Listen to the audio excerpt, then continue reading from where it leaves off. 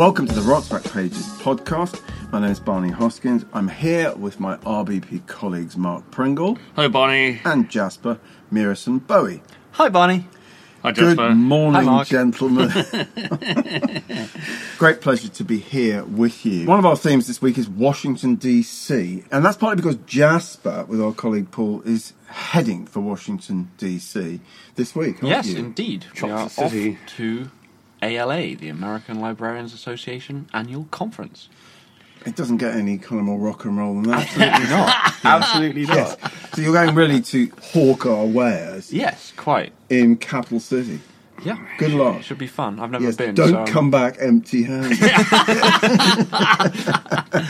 Oh, But we decided, I think, Mark, Yeah. with that, because they were going to Washington, D.C., that we'd think of some Washington, D.C. music Yep. that would kind of fit in with this. And it didn't take long for you to go, go, go! Go, go, go. Go, go, go, go! Go. Yes. Yes, go, go. So we've got three pieces about the go-go scene, the kind of go-go funk dance scene that emerged in DC Yep.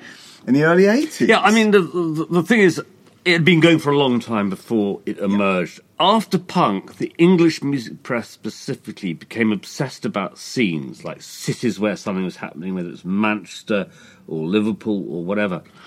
And Richard Grable was one of the first, and Simon Witter rapidly after him, New Musical Express, discovered this pre-existing scene in Washington, D.C. And for a while, they posited this idea that it could be compete head-to-head with hip-hop. Yeah.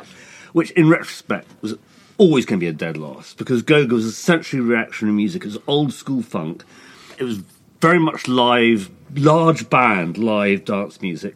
Very much restricted to DC and Maryland, and sort of some of it is absolutely fabulous, but you know, a little goes a long way, because ultimately it does start sounding kind of the same.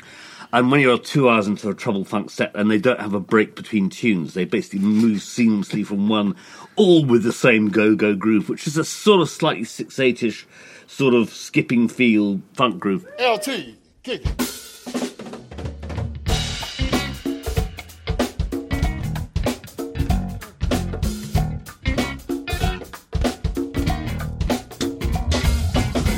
But having said that, I absolutely adore Great Disposal. One of the pieces you mentioned, it talks about angel dust. That was the recreational drug of choice on the go-go scene. Do you think Angel Dust made it easier to just listen to that group going on for hours and Well, hours and hours? it's one of the few drugs I've never taken, Barney. I can't actually, kind of, with all honesty, say We what must the get you effect- some. Yeah, Research. for research purposes. But anyway, it's a really fascinating and closed scene. It's still going now. Go-go is still it? going. It's never gone away. Huh. It's no longer the big bands. It's often much more electronic, and it's like Sure. small bands. But it's still about a live Washington, D.C.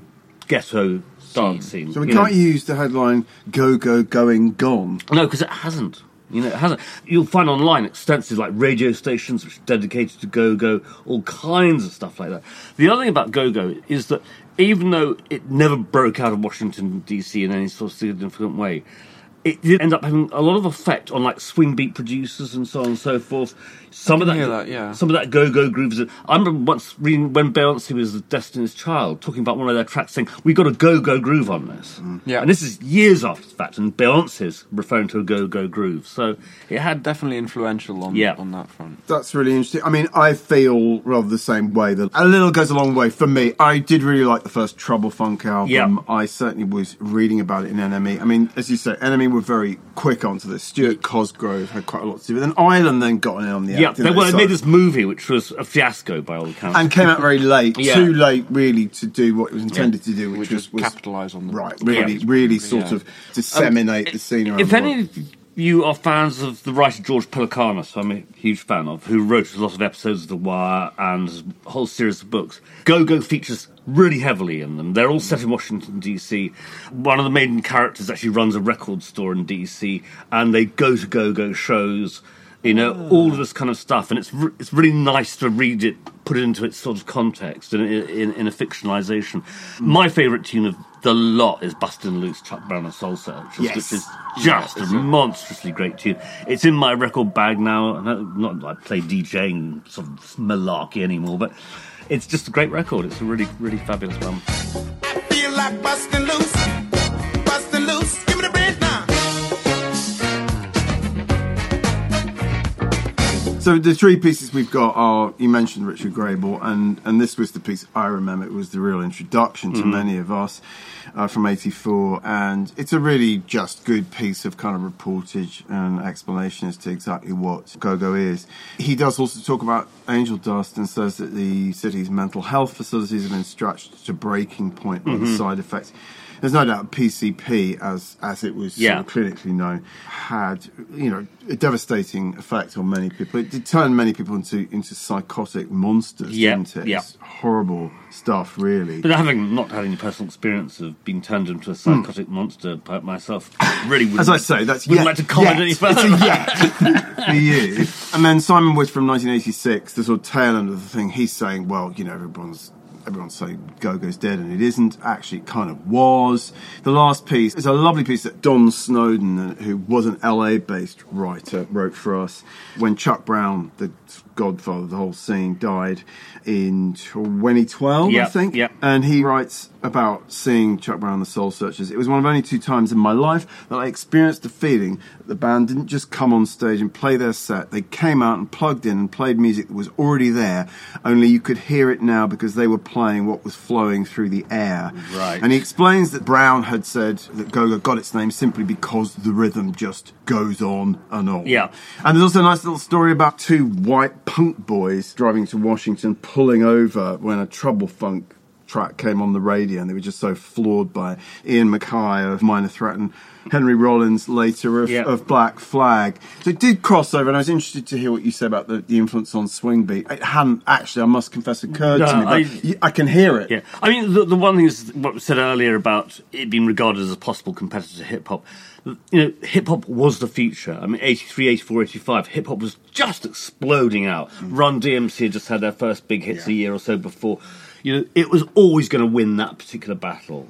It was in a very weird kind of the way this English journalistic obsession with discovering something. It seems kind of strange to me to position it even as a battle between hip-hop and Go. I mean, to me, maybe this is just a retrospective thing, but it feels like Go-Go in a way is a form of, or is hip-hop with a certain kind of beat, basically. I mean, not directly, but there's spoken word rapping that goes on it, and it has a lot of similarities. I'd say the major difference is that Go-Go was a band-driven music. Yeah, that's a fair point, for sure. And hip-hop was a turntable-driven music, and everything that followed from that, like use of sampling, in a way, you're not entirely wrong, I think, to suggest that Go-Go was kind of funk in the era of hip-hop. Yeah. It had that sort of element. Yeah. And there were some great records. Yeah. And also there was some cross-pollination between the two forms. There were hip-hop artists who collaborated with them. I think Experience Unlimited played on maybe a Curtis Blow track. That's right. Things like that happened. Also, a lot of Go-Go was sampled and used in various hip-hop Not things. Surprising. Anyway, it's great stuff.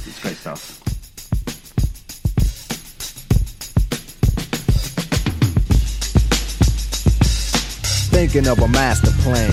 This ain't nothing but sweat inside my hands. So I dig into my pocket, all my money spent. So I get deeper, but still coming up with lint.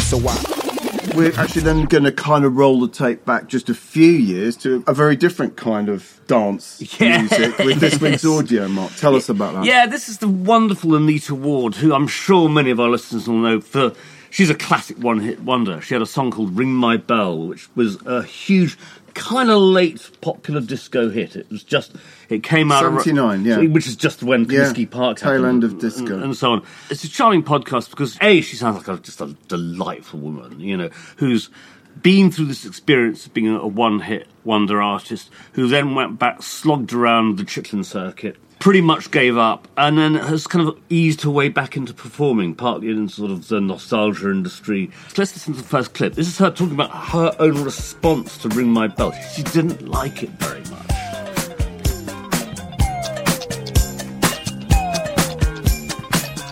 This disco wasn't exactly your thing, from what I understand. No. So, what was you thinking when you did it? First of all, I just did what I was told. Mm-hmm. And any artist, when you first starting out, that's what you do mostly. Is you have somebody do steering whatever you're told, and unless, of course, you own the company. Yeah. And so on and so forth. So, but no, I didn't like it. I didn't like the song. I thought it was a silly song. Because I'm more, my personality, I'm more serious. Have a little more gravity to what you do? Right, because even if I tell a joke, it's probably dry. No, but seriously. I'm just more, I would have liked to have done a song such as I Will Always Love You. Like, who wouldn't want to have a ballad? The Dolly Parton and Whitney Houston song. I liked ballads. Yeah. Okay? Yeah. So that's, I guess, the way, if I'm going to be a star, I wish it was me having done a ballad. Yeah. But you see, some of that was because I didn't understand the business. Right. Okay? Right. But I, being so young, I thought it was cute, but I just thought it was too cute. Too cute. Mm-hmm. I said, I don't know. But then, when my manager and others said, well, we wanted to put out something. If you're a brand new artist, they've never seen or heard of you. Right. You want to put something out there that's going to get their attention, catchy. Yeah.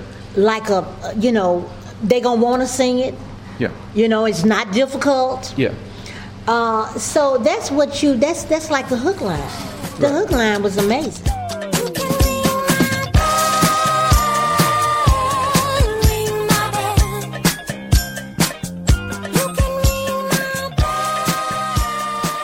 I find it fascinating. It shows how little agency this artists, and particularly female artists, had in their careers. There's an interesting bit where she talks about how she was only told afterwards that it had actually been written for somebody else. That's right. And how she was confused at why she'd even been told that, sort of, because it was just made her feel kind of a bit small. And she wanted to sing ballads. In fact, she mentions in she would love to sing like Whitney Houston type ballads, And she was really uncomfortable with this very poppy sort of dance tune. With some kind of innuendo there.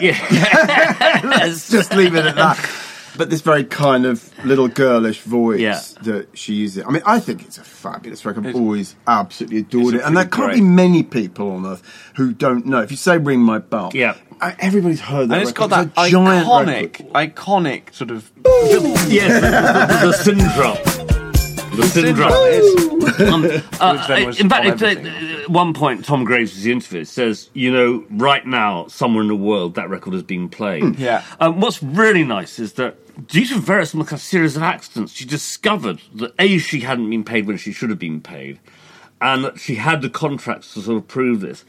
And also organisations were getting going who were helping artists collect their royalties. That Malaco Records had put out it had gone onto a movie soundtrack. And her husband said, why aren't you being paid for this?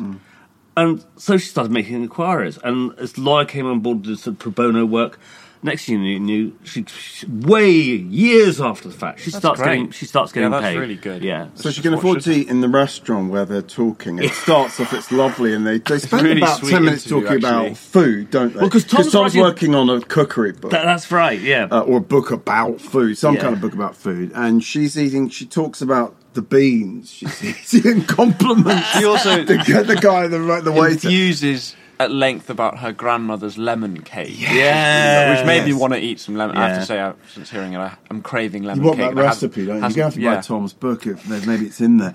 But it's a lovely conversation between really two Southerners. I could listen to Southerners talk till the cows come home. And it's just delight. She's so charming and just so... There's no bitterness there. There's no sort of, I mean, for a start, she was a bright, interesting woman. She'd gone to college. She had worked as a teacher. This is not some sort of desperate scrabbling, I need this to do. We'll listen later at the end of the podcast of how taken by surprise she was by what a hit it was, that she was working as a teacher. Yeah, I think her husband said, you do that because you never know what's going to happen with this pop music. Right. And next thing you know, she's got to go and do a TV show. She's got to go and do Wolfman Jack's show in California. And she goes, but I'm teaching tomorrow. I just have to go to Memphis to buy a frock. So all that sort of stuff. It was so instant. It was kind of literally, her manager calls her up and says, your record's gone gold. Yes. But I've got to teach tomorrow. And it went, I think went to number one, didn't it? Yeah, I mean, it did. No, they talk about that at some length. It may be one of the few Memphis records to actually go to number one. Properly. I think it's an incredibly sexy record, actually. I remember... Steady on, buddy. I know, but I associate it with a particular memory of sort of watching this girl dance, and I just loved the record. Frederick Knight wrote it and produced it. Yeah, well, and again, she had run-ins with Frederick Knight. Yeah. You know, it was the usual thing of, like, she had no say in her career and what to do. No. And interesting that her management was taken over by a big management company when she had the hit. But when the hit stopped coming, which was almost immediately, the big management company lost interest in her entirely. She'd been better off staying, but her original manager was dying, ill with health. So kind of a lot of things kind of collected to kind of... Yeah, she talks about the chittering circuit, what we call the chitlin circuit, the chittering. She pronounces it properly. Oh, it's one. I mean, in some ways, Mark, an interview with a one-hit wonder is really quite interesting. It's very interesting. And in a way, you really are only talking about one piece of music. I mean, she made a number of albums and she sung a lot of very different sorts of songs, ballads, clearly what she wanted to do. She'd grown up in the church singing gospel. I thought that was interesting, the way she talked about being a gospel singer first and foremost. Her parents, the classic story, her parents saying, no, you can't go and make a record. She was, even before the whole Ring My Bell thing, she was kind of scouted She's by hanging a around label. at Arden Studios in Memphis. And I hadn't realised she'd been... No. She probably was doing backing vocals. May well have been. I don't know. But she wasn't allowed to go and make her own record initially, and so she... But actually, Barney, what you're saying is absolutely really interesting, because she's a one-hit wonder whose hit was so huge over decades that you can listen to her talk about this one song, and it's fascinating. It is, actually. You know, it is. It's really something, because it's such an extraordinary experience to have. You know, to have one record that was gigantic, and then really not much else after that. And then she had this car crash, really major car crash, and she has had and continues to have no sense of smell. Really? Yeah, she says that in the interview. She says that one of the byproducts of this car crash, she can't. And Tom says, well, what about tasting food? She says, well, it has an effect on that, you know, which of course it does. Anyway. Yeah. I mean, we have, I think, a couple of other Tom Graves audio interviews. I know there's one with Barry Manilow. but interestingly, one we added not that long ago, Mark, was the one with Millie Small, My Boy Lollipop. That's right. Again, a one-hit wonder. Yes. And he mentions it during the... As it turns out, Anita's never heard of My Boy Lollipop. No. But it reminded me of that conversation where you really are talking about this extraordinary impact of one record. Yeah. But it's really charming. I love to say that Millie's living about sort of a quarter of a mile from where we're sitting right now.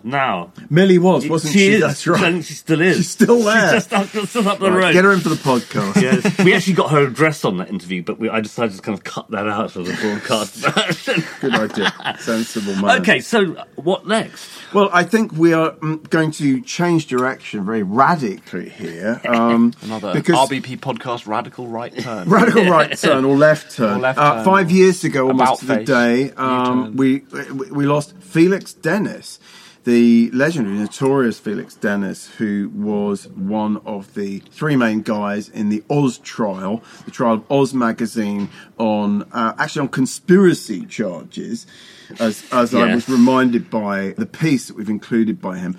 Felix was an extraordinary character. And funnily enough, when we were getting Rock's Back Pages off the ground, Matt Snow and I went to see Felix in his Covent Garden lair, trying to get some money out of him. At that point, he was probably worth £500 million, and we couldn't get a single dime out of him. Well, that's because it's too busy spending it on crack, wasn't he? Well, no, he wasn't actually. Crack was behind him, but he did say, "You can use my stuff on Rock's Back Pages." That was as generous as he was prepared to be. But Felix at that point was a sort of publishing magnate. He had started this empire.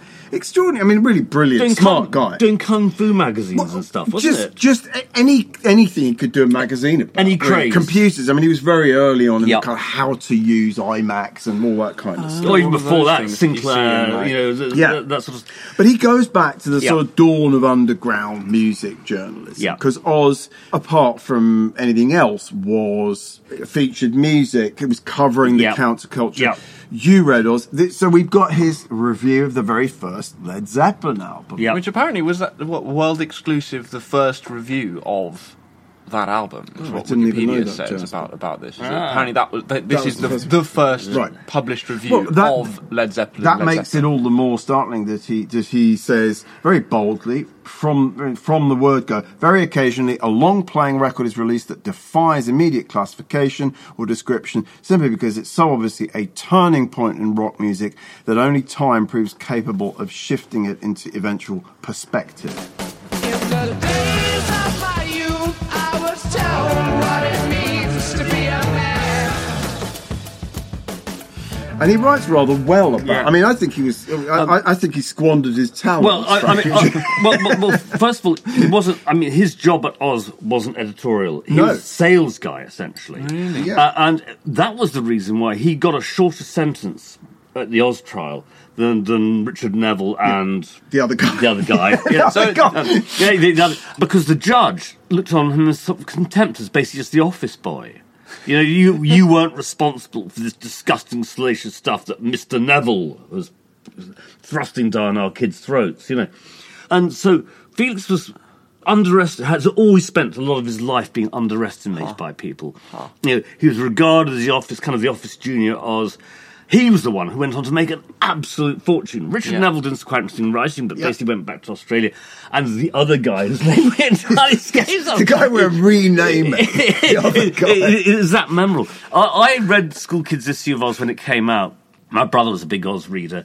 And of course, you know, at the age of like, I don't know what I was, 13 or something like that, is just fantastic stuff, you know, with, you know, filthy cartoons of Rupert Bear shagging one of Robert Crumb's sort of buxom wenches. And all of this sort of stuff. And Charlie Murray, whose very first writing was in School Kids' issue of Oz, I believe he wrote about shagging to Led Zeppelin, no less. It was all going on. It was all going on. And I was actually fascinated. And that trial... And so the trial was for the publication of those kinds of salacious Yeah, comics, right? That exact issue, the School Kids issue, was what it was about. At my school at the time, we were all riveted by this. It was a major story. I mean, Barney, you were saying he talks about how he got John Mortimer and so on and so forth. Yeah, so there's this piece from 2009, one of his most successful magazines, The Week, which is still going, which is a digest of global digest of the week's news.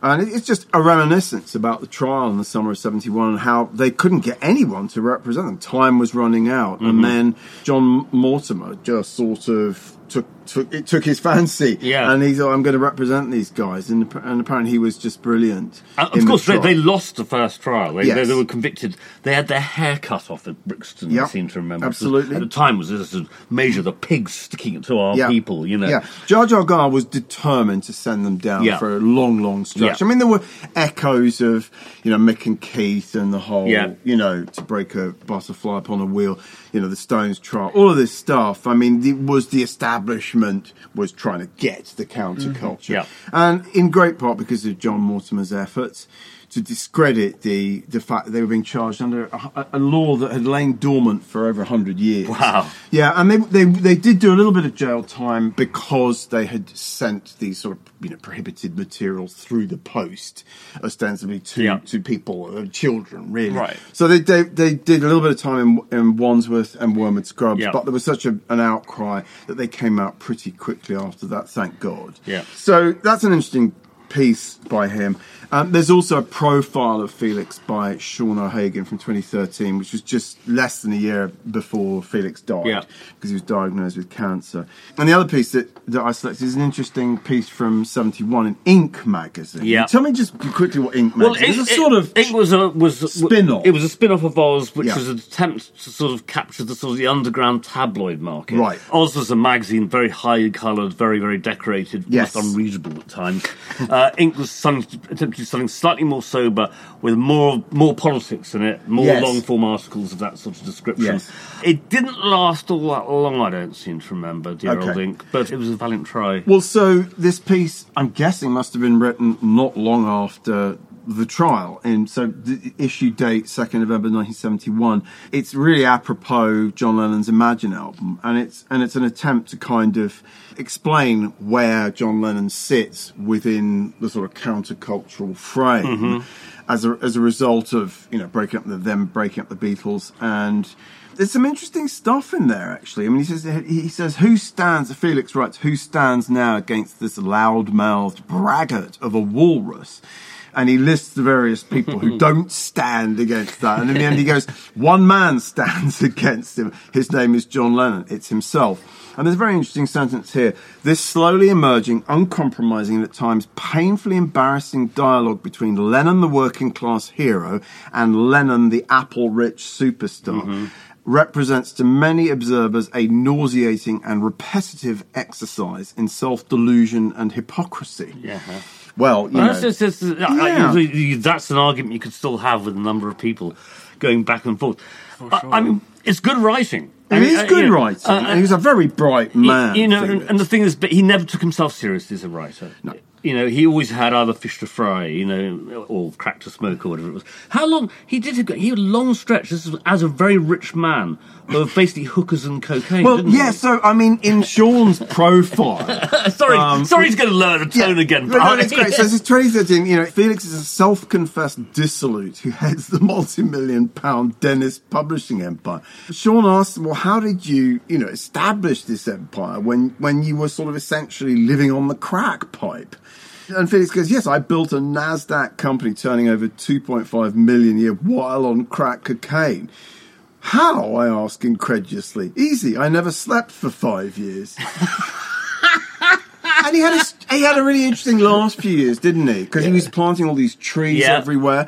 And he became a poet, and he used to terrible poet. Oh my God! But he didn't think he was this is all that really matters. He thought he was great, and he would do these tours, and he'd get people in to listen to these awful poems by offering them really rather good wine. You'd get a glass of quite good red wine because he had a huge wine collection. I could have dealt with the wine collection. Were you not? Did you not get the newsletter, the email? I mean, he would have been a shoe-in there. But so that's what he was doing. He wrote poems, and one tour was called "Did I Mention the Free Wine?" And people just clearly showed had up a very in keen drugs. sense of what his audience wanted, both when it came to building a magazine empire and when it came to his poetry. He was a very shrewd guy. Yeah. I mean, he did have a very high opinion of himself.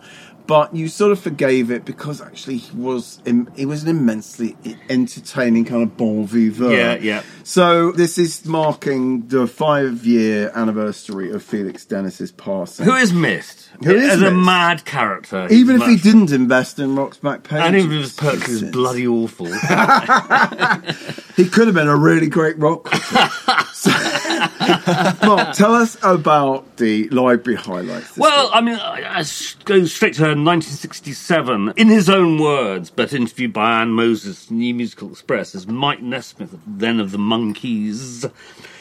And he's clearly decided to position himself as interesting by being a miserable sod. Ah, yes, the tried and true tactic of sulking. It worked for many. And this is great. He says, high school was the most noticeable drag. High school kids are such a drag. Not all high school kids, but my high school kids. Boo-hoo. And then later on says, I never dated much. I couldn't get a date. I'd call up and say, oh, would you like to go out? And they'd say, no, I don't like you. It's the original Morrissey, isn't it? He absolutely. And the thing is, he talks about how his poverty-stricken upbringing, which I'm sure was true up to a point. He skates over the fact his mother invented what became known as liquid paper, Tipex. Yeah. And created a multi-million-pound company. She was working as a secretary and she invented Tipex. And so, in fact, by this point, Nesmith was rolling in family He cash. never really had to work, No. Mike Nesmith. Interesting, Even I mean- though Tipex obviously doesn't mean an awful lot. I mean, these he was days. one of the pioneers of music videos stuff. And he's made a lot of really kind of fairly indifferent records, you know, as a sort of solo artist. Quite like the early stuff, Yeah. you know. I like some of his contributions to the Monkees, more experimental Yeah. albums, and I And then like some of the country rock and stuff. he worked First with National Bank. and with the Nitty Gritty Dirt Band. He did Sure. stuff with them and so on. Interesting character, but his relentless miserables does get you down. And sort of superciliousness, which he shares with sort of people like Frank Zappa, Yeah. just like lauding his intelligence Yeah. over lesser mortals, which is just slightly distasteful. really. I've read, in my job at Rock's back pages, I've read a number of interviews. Is that how you work for? I'm afraid so, yeah. Jesus, that explains why you've been hanging around for And I've read a lot of interviews with Nesmith, and he just comes over as, actually, I have to say, not a very nice person. Not someone I'd like to spend any time with. Moving swiftly on, very interesting interview with Reverend Gary Davis by Carl Dallas in Melody Maker in 71. This is a year before Gary Davis died, and he's living in New York, and he talks about what a struggle it is for a man of his age. He said, you know, he keeps having his guitar stolen. He keeps having his flat cleaned out, you know. He's a vulnerable guy. He's blind, remember. You know, he says, anything that happens in New York, don't get surprised. You can't make no friends with nobody in New York, you know. You'd think someone would have said, Reverend Gary, New York, maybe not the most sensible place for a sort of street blues guy, blind street blues guy. And also, he was sitting there and watching white boys like Stephen Grossman, who was massively influenced by him, clean up on the college circuit. You know, and it's.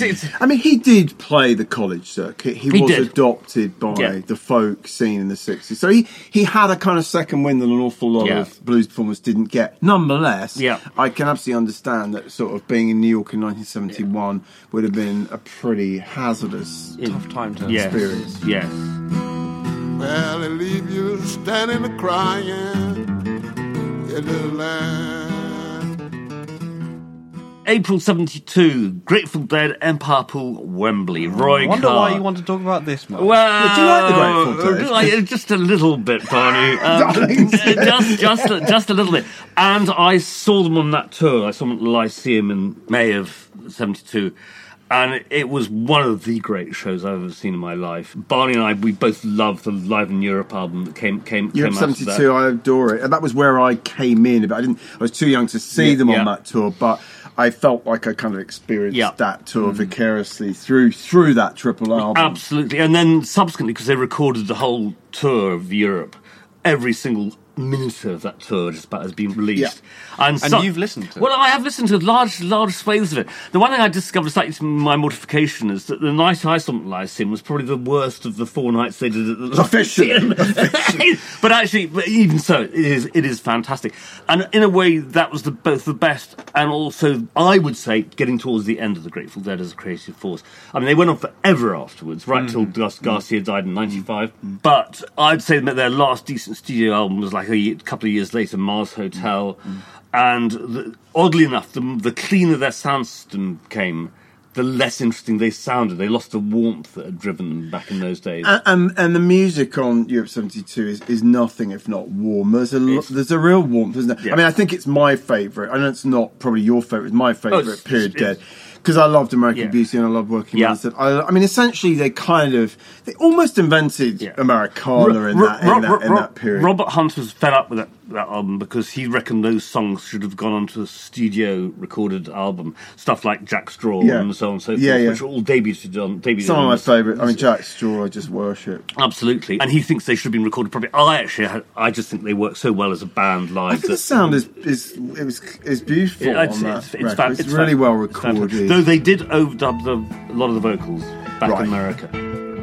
Leaving Texas, 4th day of July. Sun so hot, the clouds so low, the eagles fill the sky. I saw them 2 years later at Alexandra Palace with their huge wall sound system. They were awful. Well, I saw that show too, and it was, I mean, as a sort of 15-year-old sort of neophyte deadhead, it was disappointing. Yeah. I managed to sort of escape from boarding school and get up to Ali Pali, and I was really underwhelmed. There's one great story about that tour, is that notorious criminal / shagger of Princess Margaret, John Bindon, gangster, basically. Lovely guy. Befriended the band, largely because he's had the source of the best cocaine in London, yeah? And he walked off with all the gate receipts from the Ali Pali shows, the whole lot. He just walked off with all the money. Well, and the Dead just shrugged their shoulders and said, well, easy come, easy go. Hey, man. Well, I mean, he was a villain. And he later crops up in the Led Zeppelin story as one of Peter Grant's heavies. Yeah.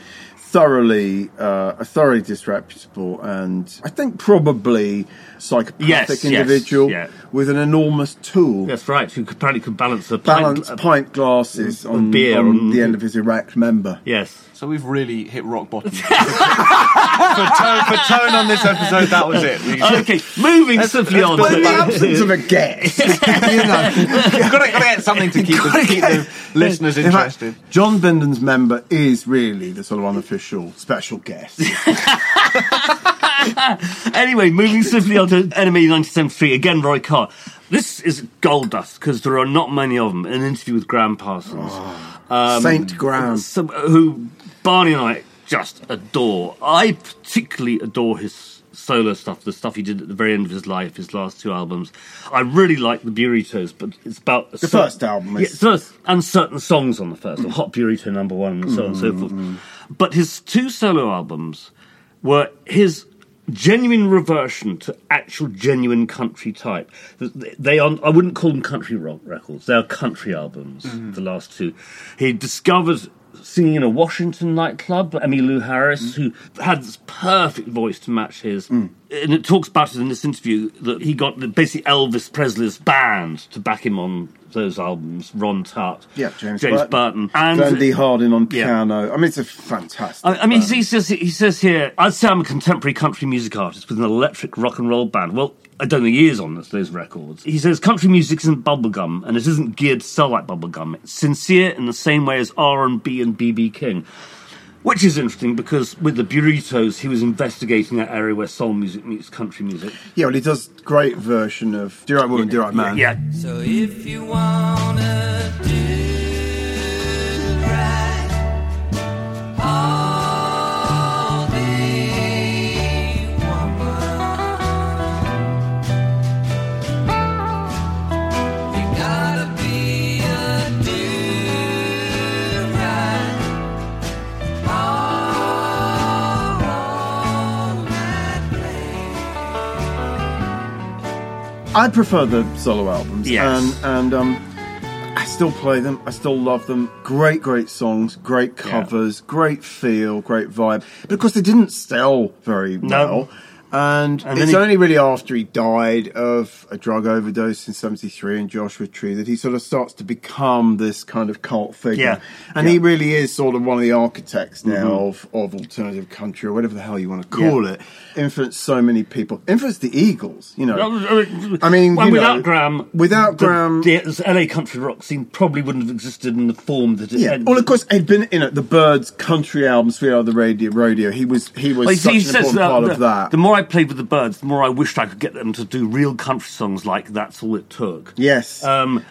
See, to me, That's All It Took.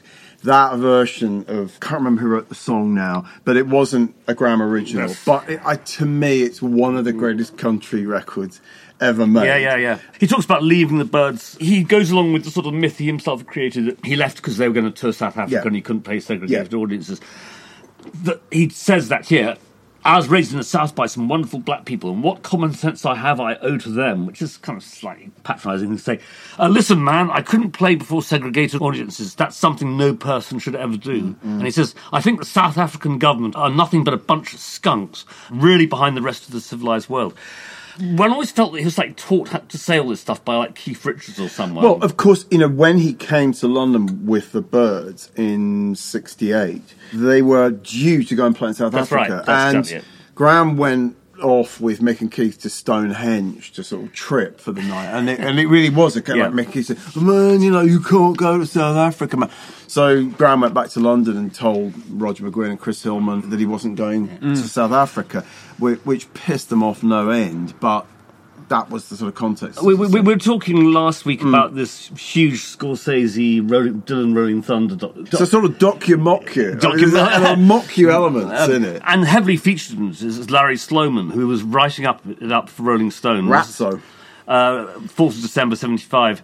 And it's a good piece of very straightforward reporting. He starts from right the early days before the tour even started, where it was 4 o'clock on a brandy-soaked October Thursday morning in Greenwich Village. There's about 20 friends and associated hangers-on gathered in the shutter-to-the-public other end to hear Bob Dylan and his friends pick a few tunes.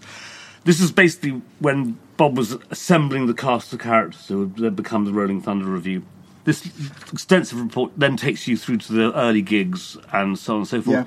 Good piece of straightforward writing. Yeah, I mean, it's a very funny element in the movie is I think we've gone past spoiler alert here. There's this brilliant character that they invent who's this sort of supposedly the original director of a film that never came out, and he's a sort of German or Austrian guy with sort of swept up hair called Stefan Van Dorn. I'm not sure I even understood that this is a mythical character. Yeah, he didn't exist. I was just watching. It was a conceit that Dylan and Scorsese came up with, and at one point he sits there and he bad-mouths Larry Sloman, and says Ratso. That was Larry's nickname. He was the worst of the worst, and then you hear Larry speaking. It's very amusing. But Larry was the guy. He was the Rolling Stone reporter who sort of embedded himself in this ramshackle traveller.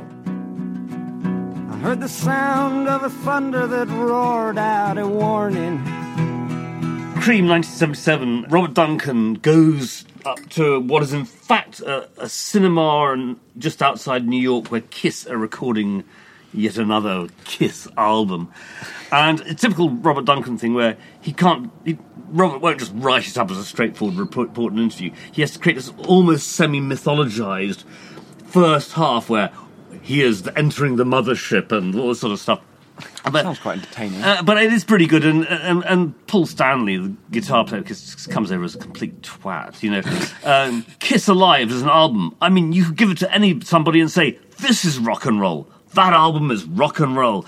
Well, Paul, maybe not. Maybe not. But it's a highly entertaining piece. And in a couple of weeks' time, we'll be publishing the second half of it, which is Robert Duncan's audience with Gene Simmons. One of those stranger facts, just backtrack for 2 seconds, because it's a funny footnote. Stranger things in Rolling Thunder is Dylan talking about going with a young Sharon Stone to visit Gene Simmons backstage. Sharon Stone, I believe, was dating Gene Simmons. It's the tongue. It was the tongue that did it. And so Dylan's there backstage at a Kiss show and sort of gets the idea for the face painting. It was such an important part of Rolling Thunder because he looks at Gene Simmons and thinks, this is interesting.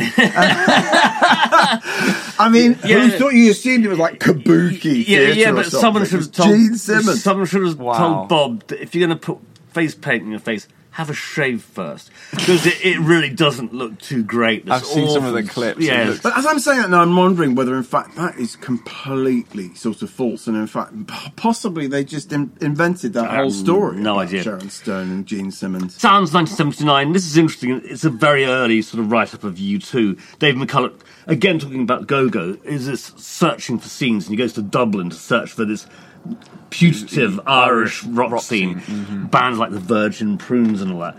He's picked up in an Austin A40 by Bono at the airport. And, Austin A40? I suppose Bono drives that anymore. Dave McCulloch completely buys into U2, as did so many people at the time. They were the saviours of rock, weren't they? Yeah, until they weren't. Until they weren't.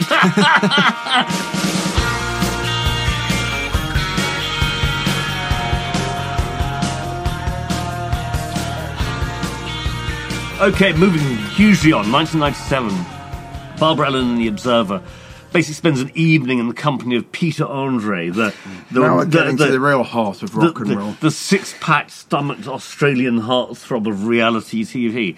And she, of course, being Barbara Ellen, just the most fabulously mocking writer. Andre is very slight, even with his legs and arms flung out as wide as they can go, and wearing a jacket that a small child could use as a Wendy house. He only takes up half an inch of space. Andre is so titchy that I keep worrying he might slip down the back of the seat like loose change. Then I have to fish him out by his trademark sticky-up fringe, which usually resembles an octopus doing the can-can, but today looks very limp and jet-lagged. And moving swiftly on, just as I'm leaving, Andre makes a point of poking me in the arm. You know, he grins through gritted teeth, still obviously stung by my bland and boring inquiry. I bet I have a lot more fun than most people. A 5 at Ladbrokes says he doesn't. Fast forward to today in The Guardian, Simon Hatton interviewing Peter Andre, and literally months after that Barbara Ellen report took place, he had a complete breakdown. So he wasn't having a lot more fun than most people. No. And he actually he disappeared off the face of the planet for about 2 years. Had massive anxiety attacks, therapy, blah, blah, blah. Which is, but it's interesting that Barbara Ellen kind of spotted clocked that. on that. Yeah. Anyway, that's my lot. That's your lot, thank you. Well, just a couple of things, really. Given the massive Radiohead hack and leak last week... What's that sound, Jasper? I think it's... Is that a helicopter outside the window? Oh, no. Mark's not wanting to fallen listen asleep. to 18 hours of Radiohead. Right, well, we'll force him to do that later. But this is so we've added a review of Hail to the Thief from 2003. And there's a little Q&A with Thomas York, Mark's hero, where he just... Stephen Dalton, the reviewer, asks him about OK Computer. And he says, OK Computer was everyone else's property. Everyone else had invested a lot of energy in it, which started off being really positive and then just got really weird. That's what happens when a band goes ballistic like that. You just come out at the end of it going, what was that about? And I suspect that must have been the case for Radiohead, because OK Computer just sort of blew them stratospheric. And in a way... Tom York never really recovered from that, but I think "Hail to the Thief" is a great album. It's not one of their albums I've listened to that much. I have to say, Well, I'm going to stick my neck out. I think it's a really great record. Fair enough. So there we go. And then finally, just because I happened to be just perusing this morning, an interview with Baxter Dury, son of the late Ian Dury. I've seen him. You've seen good. him. Yeah. He's good, isn't he? Yeah. I mean, he's a really interesting guy. Grew up in a very interesting household. And he reminisces in this piece. A new writer that's come on board, Jamie Atkins, a record collector. He talks quite a lot in this piece, does Baxter, about his dad and about the Blockheads. And I just picked out a couple of quotes. All the dudes that were in our dad's band didn't really know the difference between punk and funk. They just played. And he says, Dad was punk because he couldn't sing and he was into words and like dressing up offensively.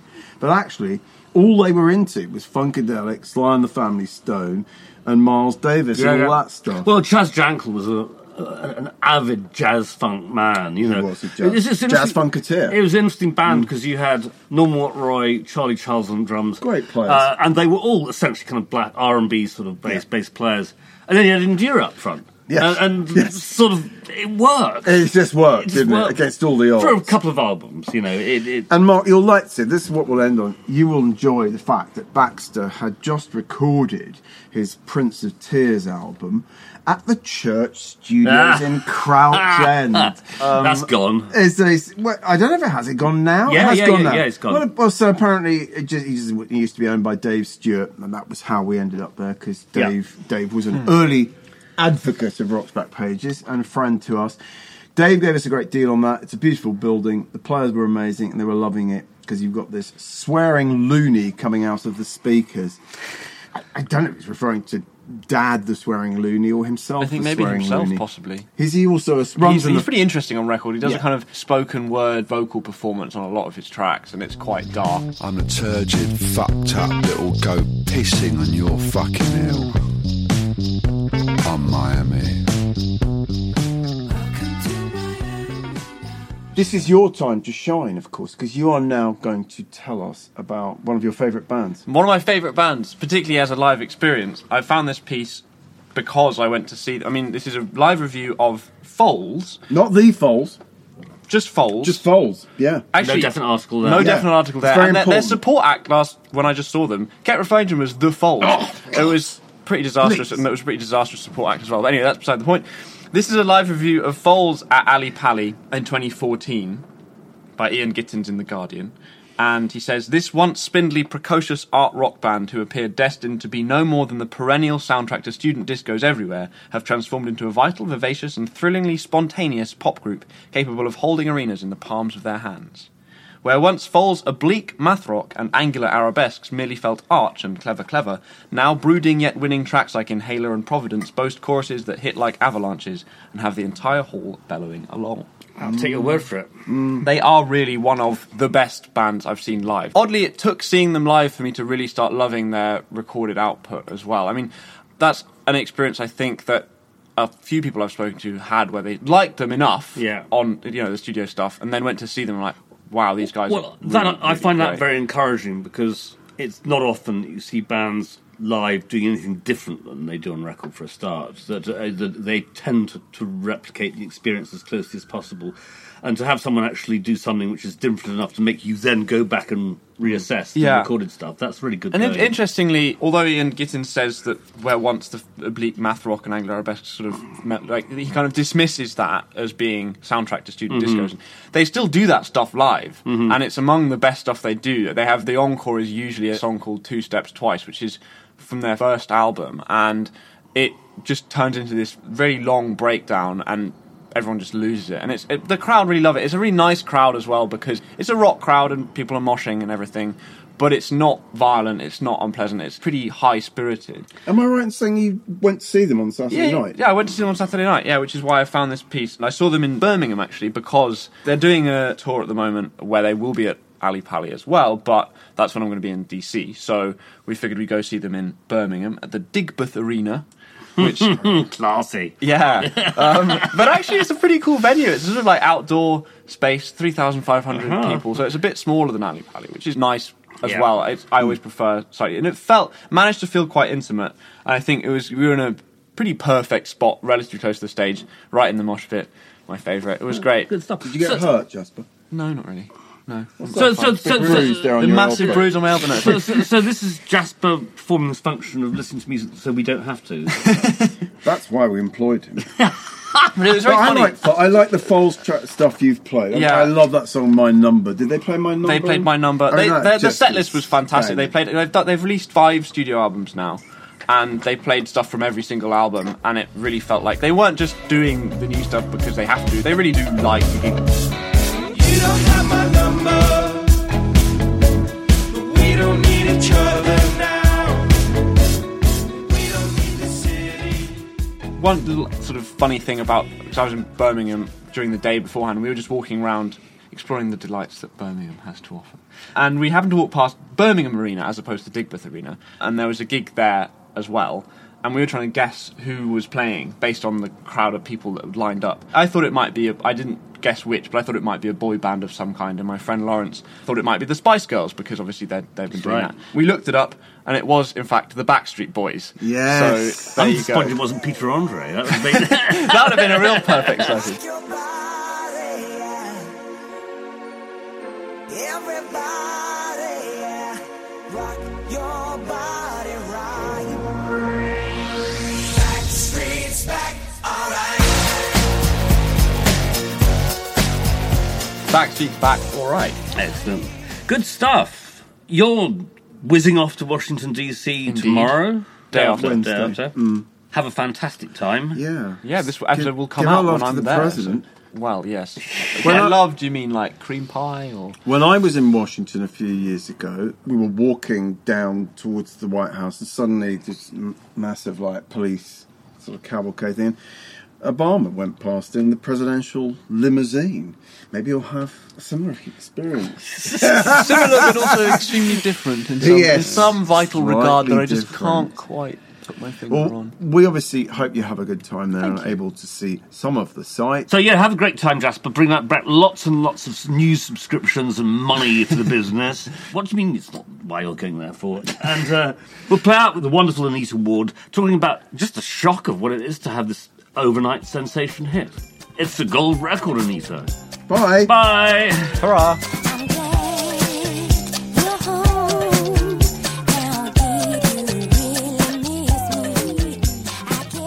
It was up on his suggestion. He said, well, why don't you substitute teach? He said, because if in case something happens with the record, that would allow you flexibility Right. with your schedule to get out of subbing in case you got to go on behalf of this record. Well, he was absolutely right, because I got to sub about 4 months, okay? And he called me on a Thursday, okay? And he said, I got great news for you. And I said, well, what is it? He said, your record has gone gold after 2 weeks, okay? And they want you to do a show in California for Wolfman Jack. Yeah. Okay? What was that show called? The Midnight Special? Yeah. He says they want you to do the Midnight Special. And so I said, well, that's great, Steve. I said, Chuck, but I got to teach class tomorrow. That's the way I was. I have to give 2 weeks, though. 2 weeks. And you didn't even know anything was percolating like that. Well, we just didn't know. We didn't know. And I said, wow, it's going to go. He said, yep, and people want you. So sure enough, they sent in a choreographer from New York. That was on a Thursday. They had 2 dancers and background singers. And this guy got the parts of my body I didn't know I had. No, we did. I'm serious. Because I never was a dancer anyway. And I said, oh, my God, is this ever going to, And we were getting ready to do that show. That was on a Friday and Saturday. That Monday, we went and shot for wardrobe in Memphis. Okay. Okay? Because that's how quick in Memphis we shot for wardrobe. And Tuesday morning, I was doing the show.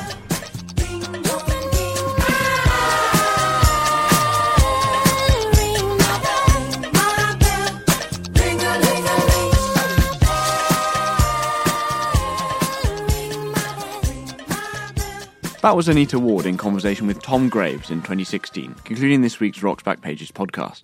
The hosts were Barney Hoskins and Mark Pringle, and it was co-hosted and produced by Jasper Murison Bowie.